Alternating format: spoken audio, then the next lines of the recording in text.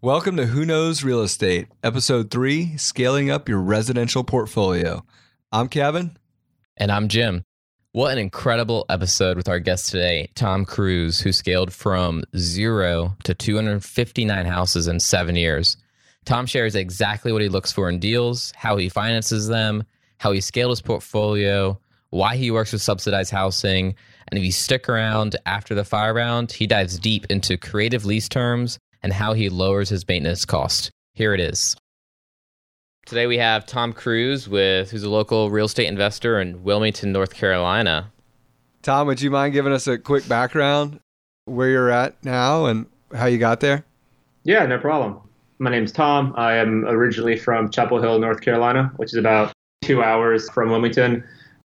I've been investing in real estate real seriously full-time for about 3 years, but I bought my first unit about 7 years ago. Currently, I have 259 units, mostly single family. We have duplexes, triplexes. We have just a combination of a lot of different types of assets, and we focus on low income. Most of what we're buying is between $50,000 and $130,000 in price. We don't do any flips. We're just buy and hold.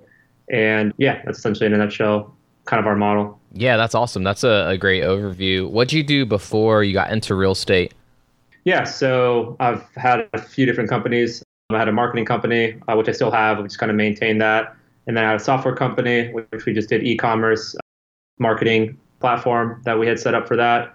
And going way back, I sold paintball guns online in high school. So that's where I kind of got to start. To cover my habit. Yeah. So how'd you get started in real estate? It sounded like did you get started in like low income or what'd that look like? I bought my first property to live in. So I bought a condo back in, I think it was 2011, and, got it for a really good price because it was still kind of recession, after '08. Lived in it for a couple of years and then decided I wanted a single family house. I was upside down on mine because back then I bought it, with 3% down and a $10,000 Obama tax credit. So I wasn't in the best shape with it. So I just decided to rent it and was pretty shocked with how fast and, how much money I was making renting one unit, making a few $100s a month. I just decided to take a lot of the money that I was making from my marketing company and keep buying more condos. Yeah. And how many condos did you buy did you keep buying condos or did you switch over to single family? It took me like 6 condos before I realized I was an idiot and started buying single families. Yeah. And it all hit me when we had an assessment for like $3,000 on one of the condos. And I was just so mad because I had 3 condos in a complex. So I had, like a $20,000 bill a foot. It was pretty steep. And then they just arbitrarily every year increase HOAs and COAs. And it's just a joke, Right. So unless you own the entire complex and you own the HOA, there's no point in buying a condo like that. Yeah, you're always at the mercy of the lowest price seller too. I mean, I've dabbled in that, and it's like you can try and make your condo as sweet and as beautiful as you want, but you get one character in there that wants to unload it, and that has a real consequence on the rest of the prices. Yeah, I mean, one bad comp, and then everyone uses that as a benchmark. So that's true. What about the scaling up? So you talked about you started in the condos. How did you scale it up to the 259 units you're at right now? I went from the condos and then I decided to go real conservative into single family, meaning I was just buying, one a month at the most that I could afford, which was at that time about I was buying $150,000 rental single families, which now I look back at and just realize how ridiculous that was. But yeah, at the time I would buy $150,000 units. I would then put, a nice middle class tenant in there. It'd be $1,300 to $1,400 a month, and just cash flow on that, and then save up for another, $30,000 down payment, and then rinse and repeat. And then it really kind of took my agent just saying, "Hey, look, man, you can get the same rents on a house that costs a third the price." And I really didn't believe him until I went out there. I went downtown, in a pretty rough area. And I was like, well, look, if I want to test this out, I'm going to go as low end as I can possibly find. And sure enough, I found a $48,000 unit on Gores Row in Wilmington, North Carolina. You can go look it up. If you actually Google it, there's been 3 murders on that road. That's how I knew I was in the right place. So I bought it. I even financed it. I didn't even pay cash for it. I put 10 grand down on it, financed 38 grand. I had a mortgage payment of $210 a month on a 20-year AM. And day one, I put a $1,300 a month tenant in there from Section 8. And that's when I was hooked. Yeah. And you got that for $38,000? No, it was, it was 40 something. Okay. Yeah, 48. How much work did that property need, or was it ready to rent? It was ready to rent for most people, but I wanted to rent it really fast. So I probably put 3 grand in flooring and paint in there. I think I was all in with all the other stuff that came in. I was probably in 54, 55 grand, the whole thing. By the time I did the repairs, and then, there was some other exterior stuff that I needed to do as well. But yeah, it was pretty straightforward. Do you still own it? I do. I'm selling it right now, actually. Only reason because we're 1031 exchanging into a bigger one, but it's a 208 Gores Row. You can go check that one out. What's the current rent? It is vacant because the last tenant moved out, and then it just makes it a lot easier to sell. Right now we're selling it for 75 grand. Was it still Section 8 when your last tenant was in there? No, it was private. Okay. Yeah. Gotcha. The private lease on it we were renting it for $1,200, so we took a little bit of a hit, but it's a lot less headache dealing with Section 8 when you're doing the private. So like you mentioned, as you're scaling up, you went from condos to like middle class single family houses, and then you discovered subsidized housing. Is that what helped you accelerate to, hundreds of units, or what really helped change that? Yeah. So to kind of understand that, it went from when I hit probably 12 to 15 units that I was self-funding with my own businesses, and then around 15 units, if you're figuring on average $1,000 per rent, on the low end, I was grossing 15,000. Figure I was netting about, half of that. So every 2 or 3 months, I had enough for a down payment on a unit. So I was buying 6 or 7 a year, back in 2015, 2016. And then when I had about 20 units, that's when I started talking to partners, just organically. It just started. People kind of saw what I was doing. My name kept popping up every time someone was downtown. They came to me looking for it. I would go to investor meetups. I'm a big, car guy, so I would go to Cars and Coffee and talk to other, people that were looking to get into real estate. And I just find that no matter who you talk to, the second you tell them that you're, doing investment properties or rentals, they're always like, oh, I've always wanted to do that, but I just don't know how. Yeah. So how I started working with that is I would say, hey, man, you got $500,000. I have these 20 properties. I have, already these really good relationships with local banks. I can go ahead and get us financing on these 20 units. You put the cash down. I bring the financing. I already have management. I already have, contractors. I have everything in place. We'll split the equity. We'll split the cash flow. And, we'll set up in our own LLC. We'll both, own half of it. And people, just love that model. And then I did it for friends. I have probably 3 or 4 friends that each wanted to buy 5 or 6 units that I've done, that way as well. And most of those, 250 some units came from one deal. I partnered up with my best friend's dad, and we bought 106 units. Well, it was 103 units, but there were some lots and stuff in there. So, almost half of my total portfolio came from one deal, and that was $6.3 million that we did about 6 months ago. But yeah, just through partnerships. We got really creative. Sometimes I would bring cash to the table because I didn't want to have, any more, debt on my name.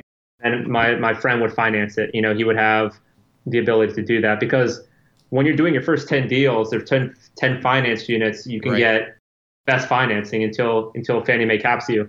So, anybody that can do a 30-year fixed mortgage at 4.5%, escrowed all in, we were just, the cash flow is ridiculous because it's amortized over 30 years. Now all the terms that I'm doing are 5-10-year balloons on maybe a 25-year AM.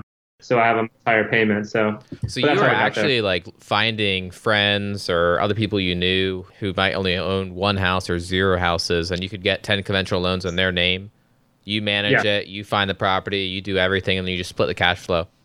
Exactly. And that's a great model. I just had a standard operating agreement that we would do with them. They simply just said, hey, look, if we can sell for this amount, we will. If we can't, we'll just keep it.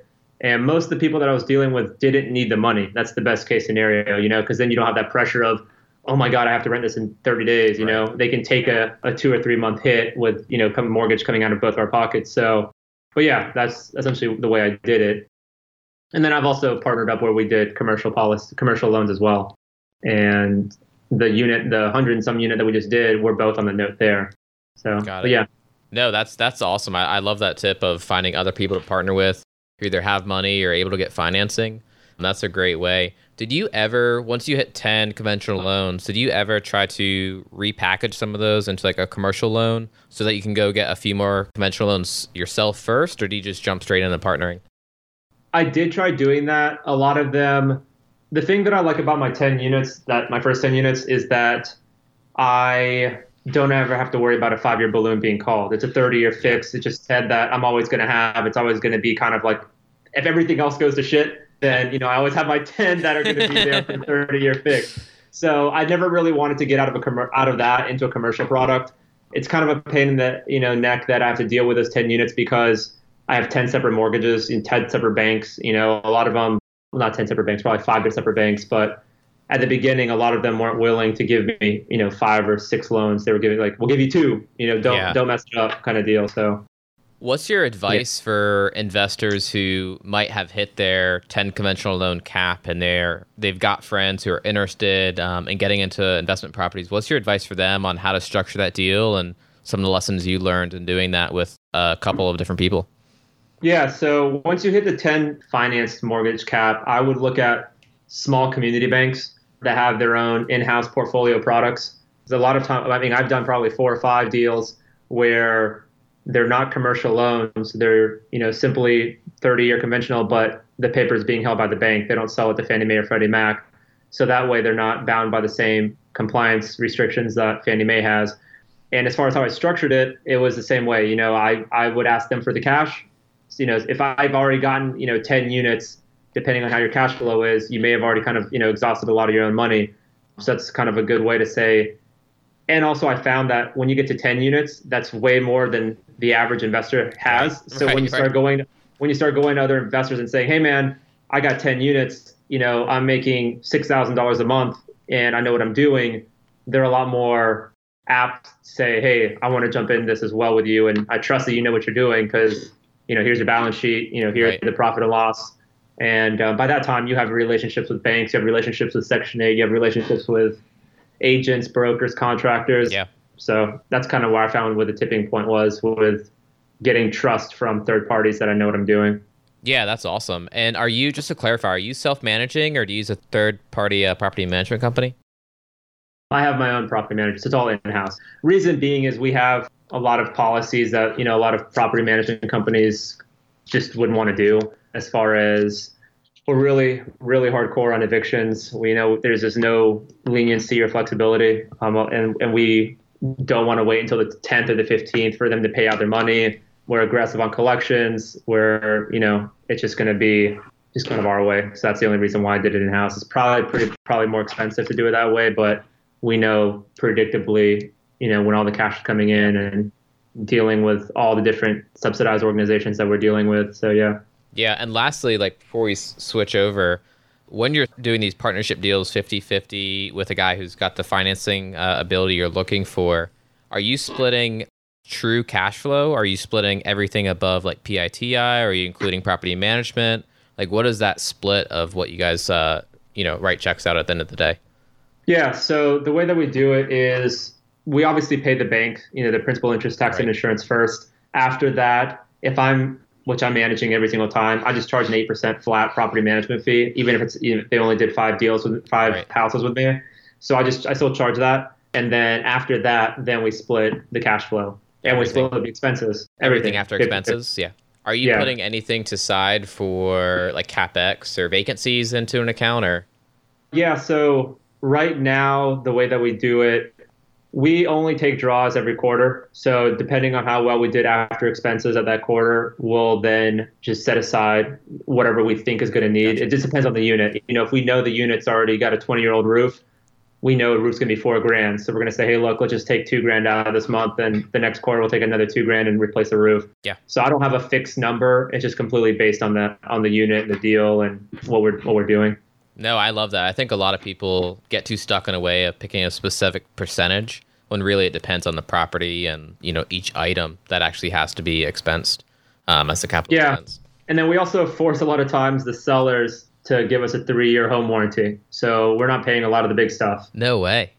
Yeah. So it's just like the 5, 10 or whatever the big warranty company is. Yeah. We just say, hey, look, we're going to buy the house as is, but we want a 3-year warranty on it. And they pay the $2,000 to $1,800 for a 3-year warranty. How's the follow-up from the warranty company? I've had a couple of them and I kind of gave up on them because sometimes they just didn't want to cover anything. Yeah, no, it's a lot of times it's a joke, but where we really win with it is we know that, the HVAC is going to go out, but it was good enough to pass the initial warranty inspection, but it just at the end of its service life. So what they'll do is they'll just buy you out of the warranty, but we didn't pay for the warranty, so we still get the $2,000. Free money. Yeah. So when you do that over 150, 200 units, that adds up really fast. So we're actually pretty pumped when they don't want to cover it because then they just send us a check back for the amount that was paid on it. Okay, brilliant. I love it. We already talked a little bit about market rate versus subsidized rentals, Section 8. What do you feel currently and in the past? I've had maybe 20, 30 Section 8 properties. I don't have any currently, but I've always felt like there's a trailing effect on the Section 8 rent versus the market rent. I mean, it's completely dependent on the market. Here, they're above market rent, in my opinion. A lot of people just go by the fair market value. So when they go to put down on Section 8 on the form what they want to pay or what the rent is, they'll put $950 just because that's what they expect for the rent to be. But I learned really fast and completely by accident that we bought a property. It had a tenant in there, and it was a Section 8 tenant. And I just never asked the rent, before I bought it. It was just one of those deals where I think we were buying like 3 or 4 at a time, and it kind of fell through the cracks. And when we closed on it, the guy was like, "Oh yeah, they're paying $1,300 a month," and I was like, "Wait, what?" They're paying $1,300 a month. So that, and combined with the original one I did on Gores Row, where they were in that $1,300 range as well. The only reason I thought the initial one was because I thought they were disabled. So I thought that was like an exception. But then when I saw, this other family just getting I think it was $1,325 on this one unit, that's kind of where I was like, okay, we need to be doing more of that. So as far as the headaches, though, there's definitely a lot of headaches, especially with our local one. It's just, they're understaffed, I think, is a big part of it. Half the time we get our payments on the 5th, 6th, 7th of the month. It's actually, our private tenants pay a lot of times faster than Section 8. It may be more structured and organized in Mecklenburg County, where I'm sure it's obviously a much bigger housing authority, but we've had issues with that. They only have one inspector for the whole county, so sometimes it could take a couple weeks to even get an inspection. If they fail the inspection, for something stupid, then you're waiting another week. So right. You have all the annual inspections, which if you have, 10, 15, 20, it's not a huge deal because it's broken down over, 12 months. But once you start scaling and you have inspections every month or every week, that's when it becomes like a massive headache because they nitpick, like crazy. So really where we've been winning really hard on the subsidized is with ministries and charities and Salvation Army, because they pay the same as Section 8, if not more, and they have half the scrutiny that we have with Section 8. So, yeah. What advice do you have for investors who may be afraid to rent a Section 8 because they've heard the horror story from a friend of a friend? What advice do you have to them for people who are like afraid of it? I would say that you just have to try it and see how it is in your area. We still screen them like a private, tenant. So as long as they pass all the regular checks, then in that case, it's the same risk that you're going to have with a private tenant. I think where a lot of people completely mess themselves up is thinking that Section 8's already pre-screened them and pre-checked everything. Right. They credit check. They don't. All they check to see if they're a convicted felon. If they pass that very, very low benchmark, then they get a voucher. But no, I mean, we have Section 8 tenants that take care of their houses better than I take care of my primary residence. So it can really be a really good thing. And it's, it is guaranteed depending if you make sure you pass your inspections, and they don't want to lose their voucher. If they destroy your house, if they don't pay their portion, then you simply call up their Section 8 counselor and say, hey, look, person X didn't pay. And they call them, and then you get a call next day with like, hey, I got my credit card ready. I was like, okay, cool. So, yeah, I had a conversation with a guy like that today, actually. We were talking about tenants wanting to get, once their lease is up, and if you don't release them, give them the blessing that the property was left to you in a good condition, then you can really screw them up on their future Section 8 rentals. So that's a good thing. Yeah, that's true. That's what we do as well, to make sure that the units are left in decent shape. Yeah. What are some of the top lessons you've learned over the last 7 or so years investing in real estate, whether it's with screening tenants or buying properties? Like, what do you think some of the top lessons you've learned are? Top lesson was definitely is really find your niche locally. I think it's going to change everywhere. We found our niche and really hit our stride when we figured that we're not buying anything over 80 grand. We're not buying anything outside of downtown because we see a lot of growth there. And then as far as screening, just get a process. We use myrentals.com for screening, and that works really well. The tenant pays the $29. We get their full credit report and background check and eviction history. Just force everyone through that. And then, just processes. We have documented process for everything that we do. As far as, do you say how or yeah? No, yeah. Go ahead. Yeah. That was it. Was just coming up with processes for evictions, process for notices, processes for software, and not jumping around software to software, which we did a lot at the beginning. But yeah, that would be the biggest, I would say, takeaway. Oh, and just don't trust any tenants whatsoever for any reason. Yeah. I don't care if it was my mom. I wouldn't trust them. Assume the opposite of what they tell you. Yeah, every single time. You already mentioned like an $80K price point for your rentals. What else do you look for in a rental property as far as underwriting or basic evaluations? Yeah, so with subsidized housing, location's not really a factor at all. We're not in it for the appreciation or the flip, so we really don't care about where it's located. As I said, I bought one on, literally it's called, Murder Row. So we're in it for the cash flow. As far as what I'm looking for, we really target 3 bedrooms. They're all historic 80, 90-year-old homes, so we already know that it's going to be a 3-1 or a 2-1. Very rarely do we get a 3-2 or a 2-2. We are looking for roof and HVAC. If we go there and it's all window units and it's got a 30-year-old roof, we're going to make them replace it or give us a huge discount on it, and that's going to be the first thing we change out, because most of the headache is going to come from the roof and heating and air. Everything else is kind of secondary. If you have a roof, 3-tab shingles on your roofs, it's going to leak, it's going to get in the drywall, ceilings are going to collapse, insulation is going to fall, you're going to have tenants calling you about mold. It's just not worth it. Heating and air, every single time the season changes, you're spending $1,000 on a compressor, a motor, or Freon. So those are the 2 that we look at quick. And then after that, it's just really size. We don't buy big houses, even if we can, it fits in that $80,000 model. I really don't like the 1,800 square foot, 4 bedrooms, 2 stories, which are out there for that price. You get more out of Section 8, but it's just exponentially more work and maintenance when you get to 2 stories. And we really are sweet spot. Our perfect house that I'll buy without even looking, which I do all the time, is 3 bedroom, 1 bath, 1,000 square feet, vinyl siding, architectural shingle roof, and a Carrier, Trane, or Goodman unit outside. Yeah, that's kind of what we look for. That was an awesome answer. I appreciate the detail you went into that. Yeah, the 2-story. I never thought about the 2-story aspect of it. Yeah, the reason why I say that is, and like I said, every market's different. I mean, a lot of markets you can't even buy a double wide trailer for 80 grand, but like here, you can buy a 2-story house, but then you're dealing with the infrastructure of the second floor. A lot of it could be rotted. There's liability risks. A lot of times the stairs are shot going to the second floor. When the roof leaks, it not only goes to the top, it starts rotting everything underneath it. So we just really avoid that at all costs. That's awesome to know. I was actually looking at a 4-1 outside of Charlotte last week, $70,000, and the Section 8 rent on it was, about $1,550 a month. Yeah.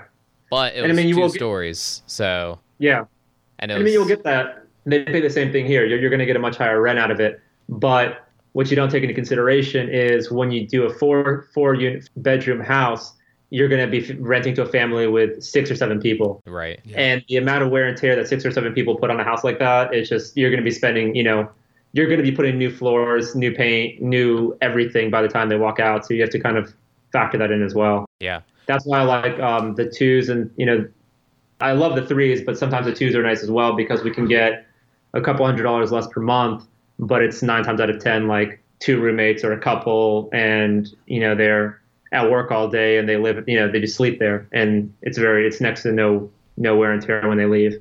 Yeah, you can assume in a Section 8 that if you've got a 4-bedroom, you're going to have at least 8 people living in that thing. Yeah, definitely.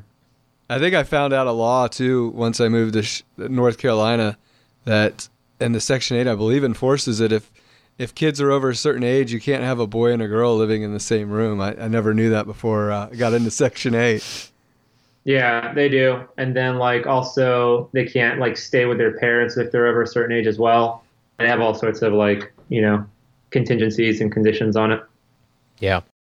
And I know you mentioned before about some of the ways you finance properties, whether it's using partnerships or conventional loans and local banks. Are there any other ways you finance properties? Like, are you doing commercial loans on obviously the larger portfolios? Yeah. So if I'm not doing a partnership and they're already having a conventional 30-year fixed, then yeah, I'm doing most of the time it's going to be a 20-year AM, 5.5% on a 5-year balloon is like a typical loan that I'm doing right now. I've worked it out with most of the banks that I deal with where they don't have a minimum. A lot of times I'll have like a $50,000 loan minimum, but I just do so much volume with them that it just kind of makes up for it. And that's why it's really important. That's probably like the most important part of this whole financing piece is building the relationship with the banker. Only going to small local banks. I mean, I'm actually next week going to lunch with one of my bankers, and then they bring out the spreadsheet and we go over all the properties and what I'm doing, and it's funny because most of their investors aren't dealing with the kind of properties that I am. Right. So when they're seeing the cap rates that I'm getting, like he doesn't believe me. I have to like show him, bank statements. So he's like, "There's no way you're getting 1350 on a $60,000 3-bedroom." Like, I mean, here's the HUD and here's the HAP contract from Section 8. So I don't know what to tell you, man. And here's the other 200 that I'm also doing it on, right? Yeah. But once you have that relationship, you can get a lot more creative, because a lot of times they're going to try to offer you that 15-year amortization with a crazy high payment. But if you tell them, hey, look, I'm buying 5 more this quarter, let me get a 20-year AM, they're flexible with that. So that's really it. I have probably 4 bankers like that I can call right now and just send them a contract blindly. And then, hey, man, I'll see you in 30 days when we close this thing. And they're like, all right. Yeah. So that's why you don't want to bounce around from bank to bank or using the big banks that really don't care, if you come or go. These guys are actually committed to, getting you somewhere. Yeah. What advice do you have for newer investors or people who aren't past their 10 units on building those relationships with the bankers and how to find the small ones? You just, call them up or walk through the door. What advice do you have for them? Yeah, the way that I did it was I just called them. I literally just searched Bloomington community banks and just, spoke to the commercial lending vice president, usually their title, or vice president of commercial lending is most of the time what their title is. And then just told them, hey, look, I have everything you're gonna be looking for. I have my W-2s. I have, excellent credit. I have, the 25% down payment. I want to buy this many units this quarter or this year. How many will you allow me to buy? And then, I would try to set up an appointment and, go and talk to them. Perfect. That's awesome. Yeah, I think that's what people need to do and not just go to like Wells Fargo, Bank of America, get declined. No, you won't get anywhere. Like, this doesn't work. Can't do it this way. Yeah, commercial banks are just nice too because once you start working with them, the first time, you got to go give them literally everything they ask for, 3 years of everything, including like your blood sample. Once you get in a rhythm with them, it's like, okay, yeah, we'll close that for you in 30 days. Well, that's the other thing is with commercial loans, they're underwriting the asset and not really as much you. I would say a couple of the banks, they didn't even ask for W-2s. They just asked for bank statement, just seeing that I had the reserves to cover it. And they asked for the rent roll and they asked for the leases. And that was it. And they obviously had to check my credit. But some of those banks, I didn't even provide any financials about myself. So that's really important because when you're dealing with those commercial loans, it's a riskier loan because you have to refinance it in 5 years, but it's a lot more contingent on what you're buying and how much money it's making versus, how much money you make. Right. You kind of mentioned earlier your screening process with the website you use that checks their credit and whatnot. Do you have any other screenings that you go through for your tenants? We just manually go check the sex offender list. We search for NC offenders, which is just convicted felons, and it does female and male, and we just see if they've ever been an inmate in North Carolina prison. But myrental.com really shows everything. We just use it to double check. It does eviction lookup, it does multi-state criminal check, and a bunch of other things. And as far as what we're doing for screening, majority of the people that are renting for low income have bad credit. There's just no way around it. Right. It's almost a standard. Occasionally, you'll find the unicorn that's got like a 720 credit score, and it's just it's a magical thing. But it very rarely happens. It's usually a 525 credit score, and student loans, Verizon, and U.S. auto loans. So what we look for with that is collections that have been paid off. If they have a ton of outstanding collections, it means that they just don't care. Right. And they're going to do the same thing to you. Because I've gone back and looked at eviction histories, and then I went back and looked at the credit report to see if there was a trend. And it's absolutely a trend. If they have outstanding collection balances, they're going to shaft you. But a lot of times, the exceptions that we'll do is just medical. A lot of people just don't have health insurance, and they go and end up, sick and have a $50,000 hospital bill that's outstanding. We really don't hold that against them. But if it's a bunch of Verizon bills and power bills and water bills, it means they can't even get it into their own name because the deposit's so high. Then we don't even bother renting to them. And then any sex offender or felon or anything like that. We've done some felons actually, but they were just like DUIs. It wasn't anything violent. It wasn't anything sexual. It wasn't anything crazy. They just like to drink and drive a lot. So, that happens in Wilmington. Yeah, it happens a lot. You're in the norm if you have a DUI. Yeah, I think Wilmington is it the highest per capita in the country? I think so. I don't know in the country, but it's definitely up there. I mean, there's a lot of people that drink and drive here. Yeah, I feel like that was in the news when we were like just graduating college. Like Wilmington wins like top 5. I was gonna ask how Jim had so much information on this, but I guess never had a DUI. I guess we'll stick with it was on Facebook. The news article that he read when he was graduating. Yeah, that's funny. No, that's awesome. So, Tom, what are your future goals and focus? Are you going to continue building your single-family portfolio, or what does that look like? Man, that was the plan until a week ago. We bought 5 single families, and I was starting to renovate them. The usual plan to go and rent them. And then I got a call a few nights ago at 11 o'clock at night. It was really weird, from an agent. And she's like, hey, I have a client that just fell out of contract an hour ago, and they're going to rent buy a unit across the street from your house. And I saw your house, and I walked over there because it was vacant, and my electrician was working there late, and she asked for my number, and she called me at that time. And I was like, hey, do you want to sell your house? I was like, no, man, I just bought it. I'm about to rent it to, I think it was actually to Section 8. It was just a home run house. I mean, it was, dirty, and we just cleaned it up, and it was going to be a $13.50 all day forever. And she's like, well, look, what did you buy it for? And I said, $62,000. And she's like, all right, well, we had put that other house across the street under contract for $145. So we'll offer you the same thing. What? I said, all right. I'll call Section 8 in the morning and tell them that it's under contract. So I have it under contract right now for $145,000. Man, so this will be your first flip. It will be my first completely accidental, unintentional flip. Yeah, and my lender is going to be pissed too, because there's only a $50,000 loan that it took a month to close, and now it's going to be settled next month. And we are not going to 1031 it. We're just going to take the cash and then buy another 6. Yeah, 7. That never happens to me. I always get somebody that comes over and asks the electrician for my phone number, and it's always because they want to rent it. Nobody's ever like, yeah, I want to buy it. Yeah, no, that always happens to me as well. Or when I'm just there looking at it, they'll just walk in the door and say, is it for rent? Yeah. And I'm like, yeah, call Section 8. They'll tell you all about it. But yeah, that's where it kind of the light bulb moment happened, because then she was like, oh, and her friend the buyer's friend wants to move here as well. Do you have anything else? And I was like, yeah. At 145, yes, ma'am. Yeah. So she put something else under contract yesterday for 139, and I bought it for 55. So that's kind of where now that's 10 years worth of rent, cash flow. So yeah. I said to her, as long as you're able to find the buyers, and these are just 3% deals, just 3% on her end. And after I give her 3 or 4, I'm going to knock it down to 2.5, just buyer's commission. And she finds the buyer, I'll give her the inventory, because Wilmington, Jacksonville, anywhere around here, just the inventory for low-income houses is so limited. Right. If you go right now and you go look at under 100,000 in Wilmington, you're not going to find much. You might find my house for 149 under contract, 145 contract, but Actually, no, because it was never on MLS. It never got listed, so it's not going to be on there.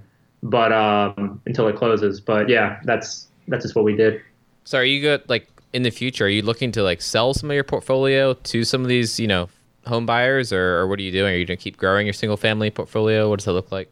Yeah, I would say I want to get to 500 units and then just sell out to a hedge fund. So a couple of different agents that I work with also have relationships with hedge funds that would want to buy subsidized housing, and I would probably just sell out to them.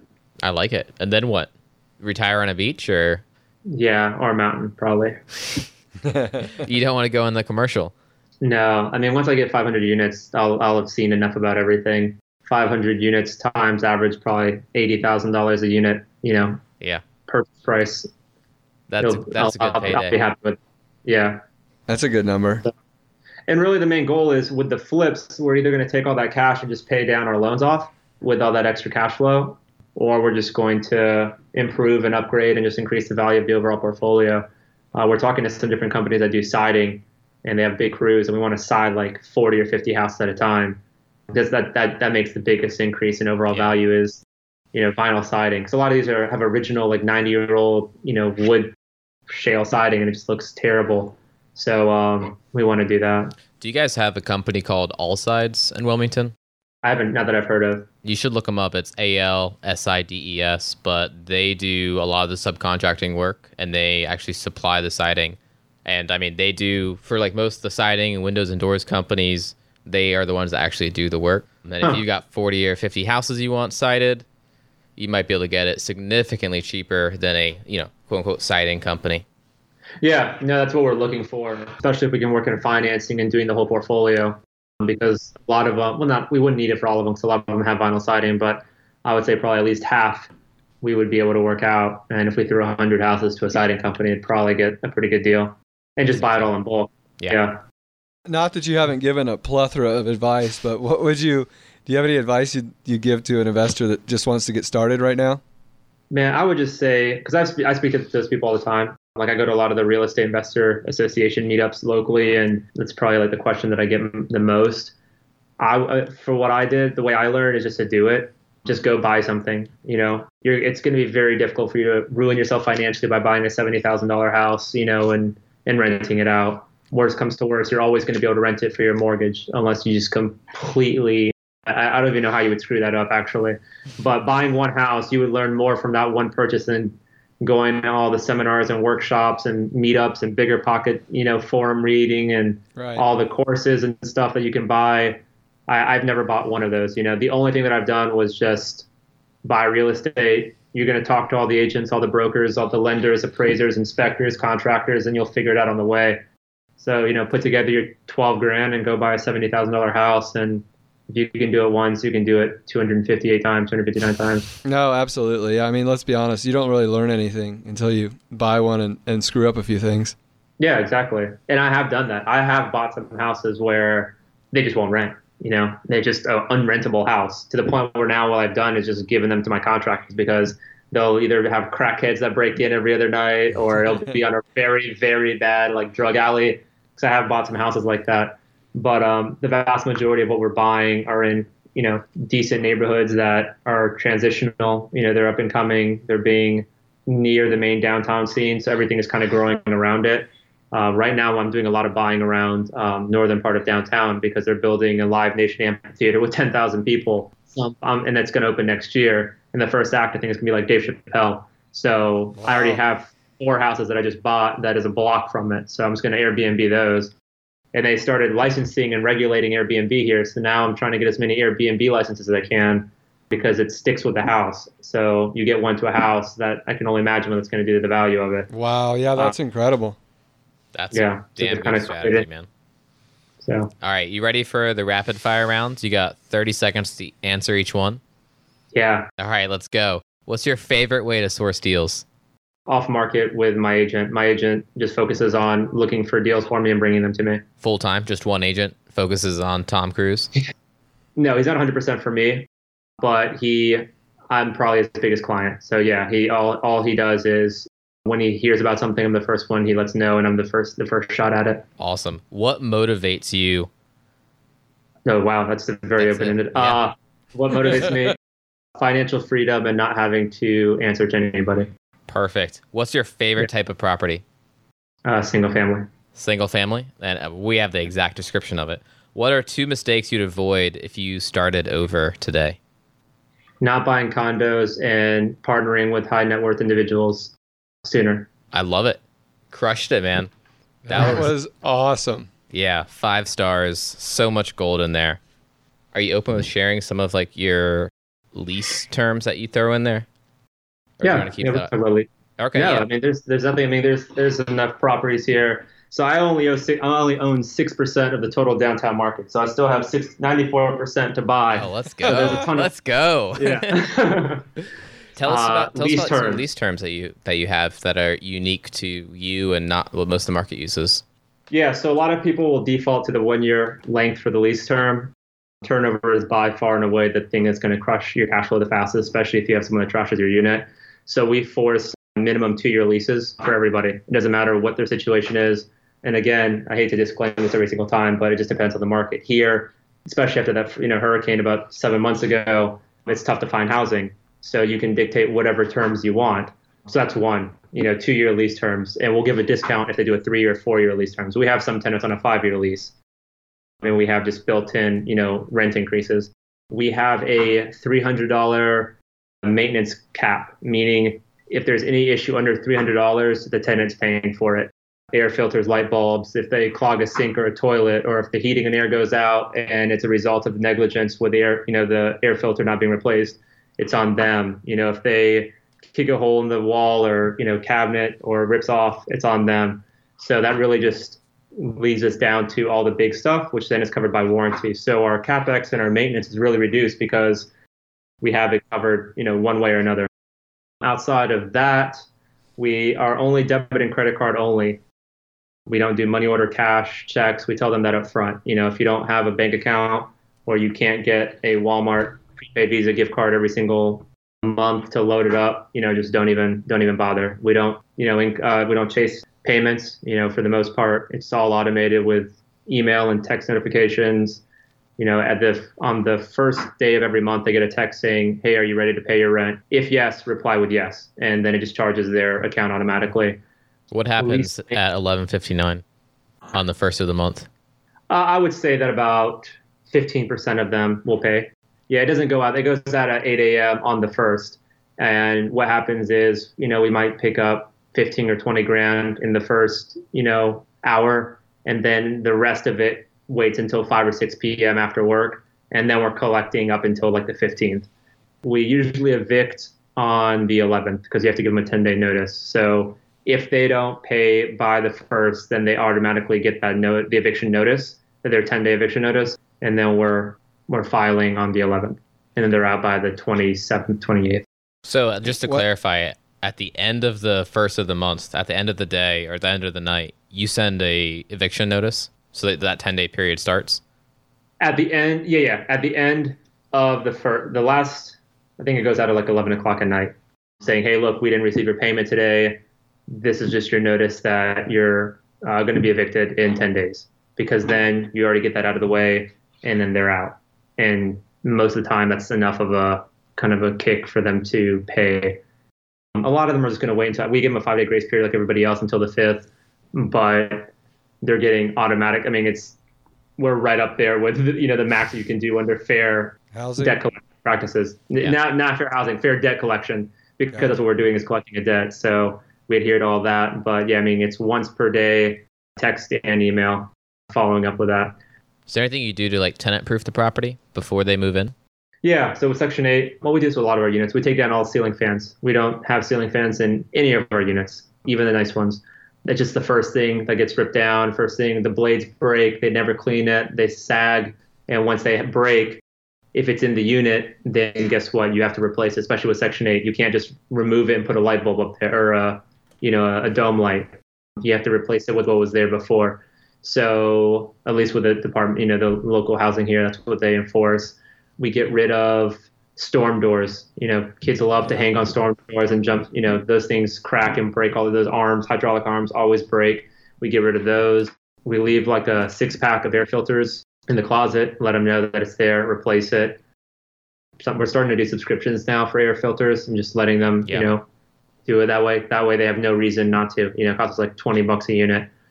We rip out dishwashers and garbage disposals. We do not provide anything. Really? Also, yeah, those both break all the time. It's an amenity. It's at the end of the day, low income housing. It's gonna be the bare minimum that's gonna be, clean and safe to live in. But they just throw everything down that disposal, and inevitably it's going to lead to a $100 service call and a new $150 disposal. Yeah, I just built a new house, new construction for a rental specifically, and I didn't put a garbage disposal in, and the plumber's like, "Wait a minute, you're not putting a garbage disposal in?" And I'm like, "No, man, this is for a rental. There's no amenities like that." Yeah, we don't do washers and dryers unless they want to rent it. We rent washers and dryers for $10 each per month if they want to do that. And then we also have we have to provide fridge and stove, which I wouldn't if I didn't have to, but it's just a bare minimum. So we do provide that. We have really good relationships with used appliance vendors locally, where we're paying $150 for a fridge, $110, $120 for a stove. Oh, non-smoking. A lot of them, like to smoke in the units. We just tell them up front it's $1,000, smoking fee. If you smoke in it, we're just going to charge you the $1,000. That's where the advantage of having a credit card on file at the end. There's really no question. We have them sign initial next to that, so they understand that there's no smoking smell when they got there. And that's for the most part the big stuff that we enforce. No, those are amazing. You mentioned earlier the text that you send out as far as prompting them for a payment on the first. Yeah. Is that a proprietary software, or is that something that anybody can use? What is that? Yeah, so I did have it custom built. We use a software called WHMCS, which is Web Host Manager Complete Solution. It's actually designed as a billing and support ticket platform for the web hosting industry, which I come from originally when I was doing marketing. So we just modified it for property management. Because at the end of the day, you put clients in there, you have, the products are the addresses, and then it connects with Authorize.net, which does our payment processing.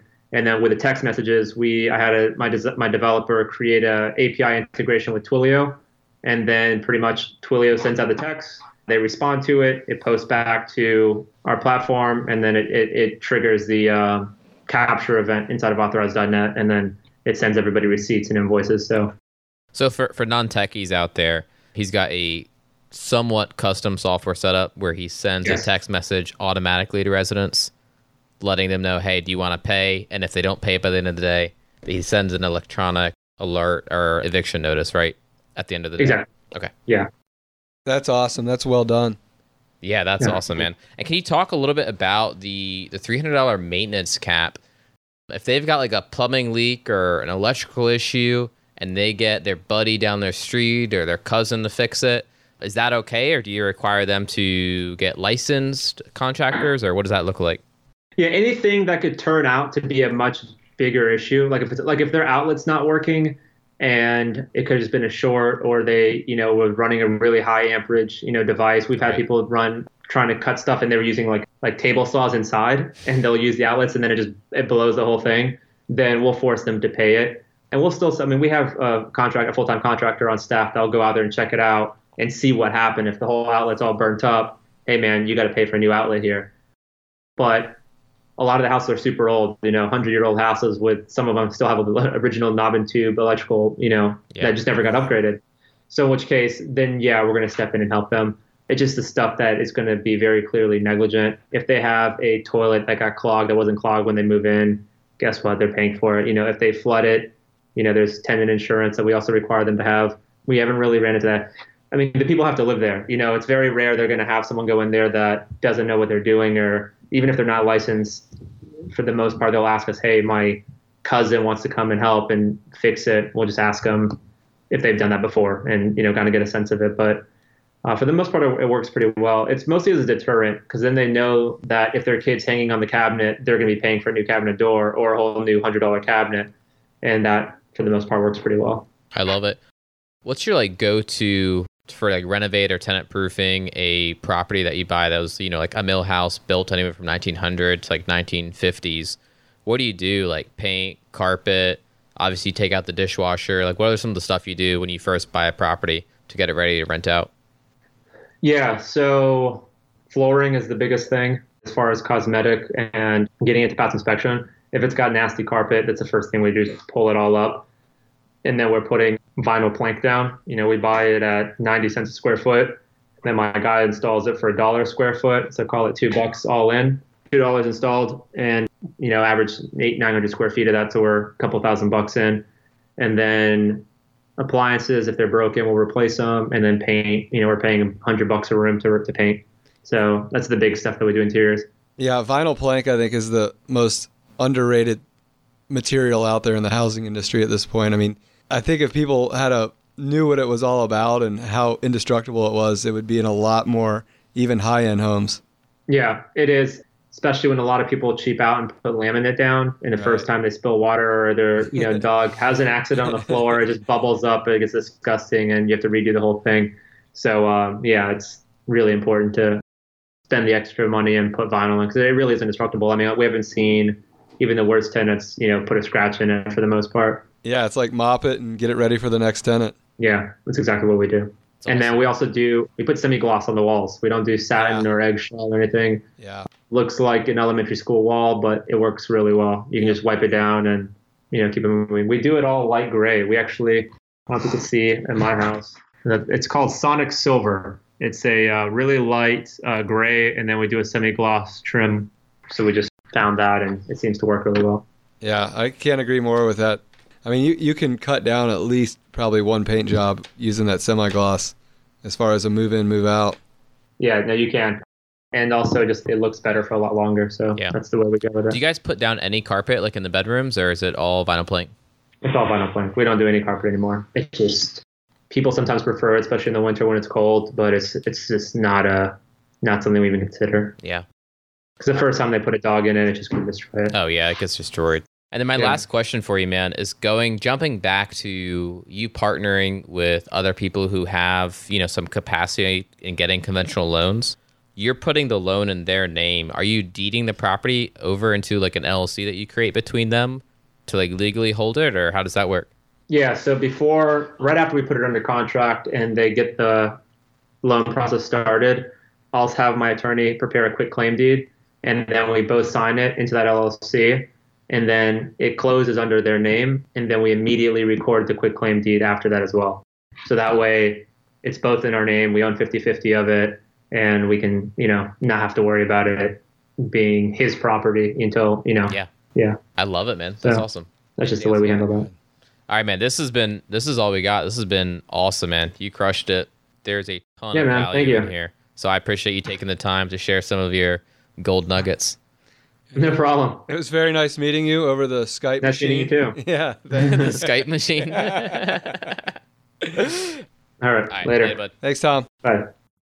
Thanks for joining us for another episode of Who Knows Real Estate. Be sure to subscribe to the podcast, leave a review, and check out our show notes for the guest contact info as well as ours.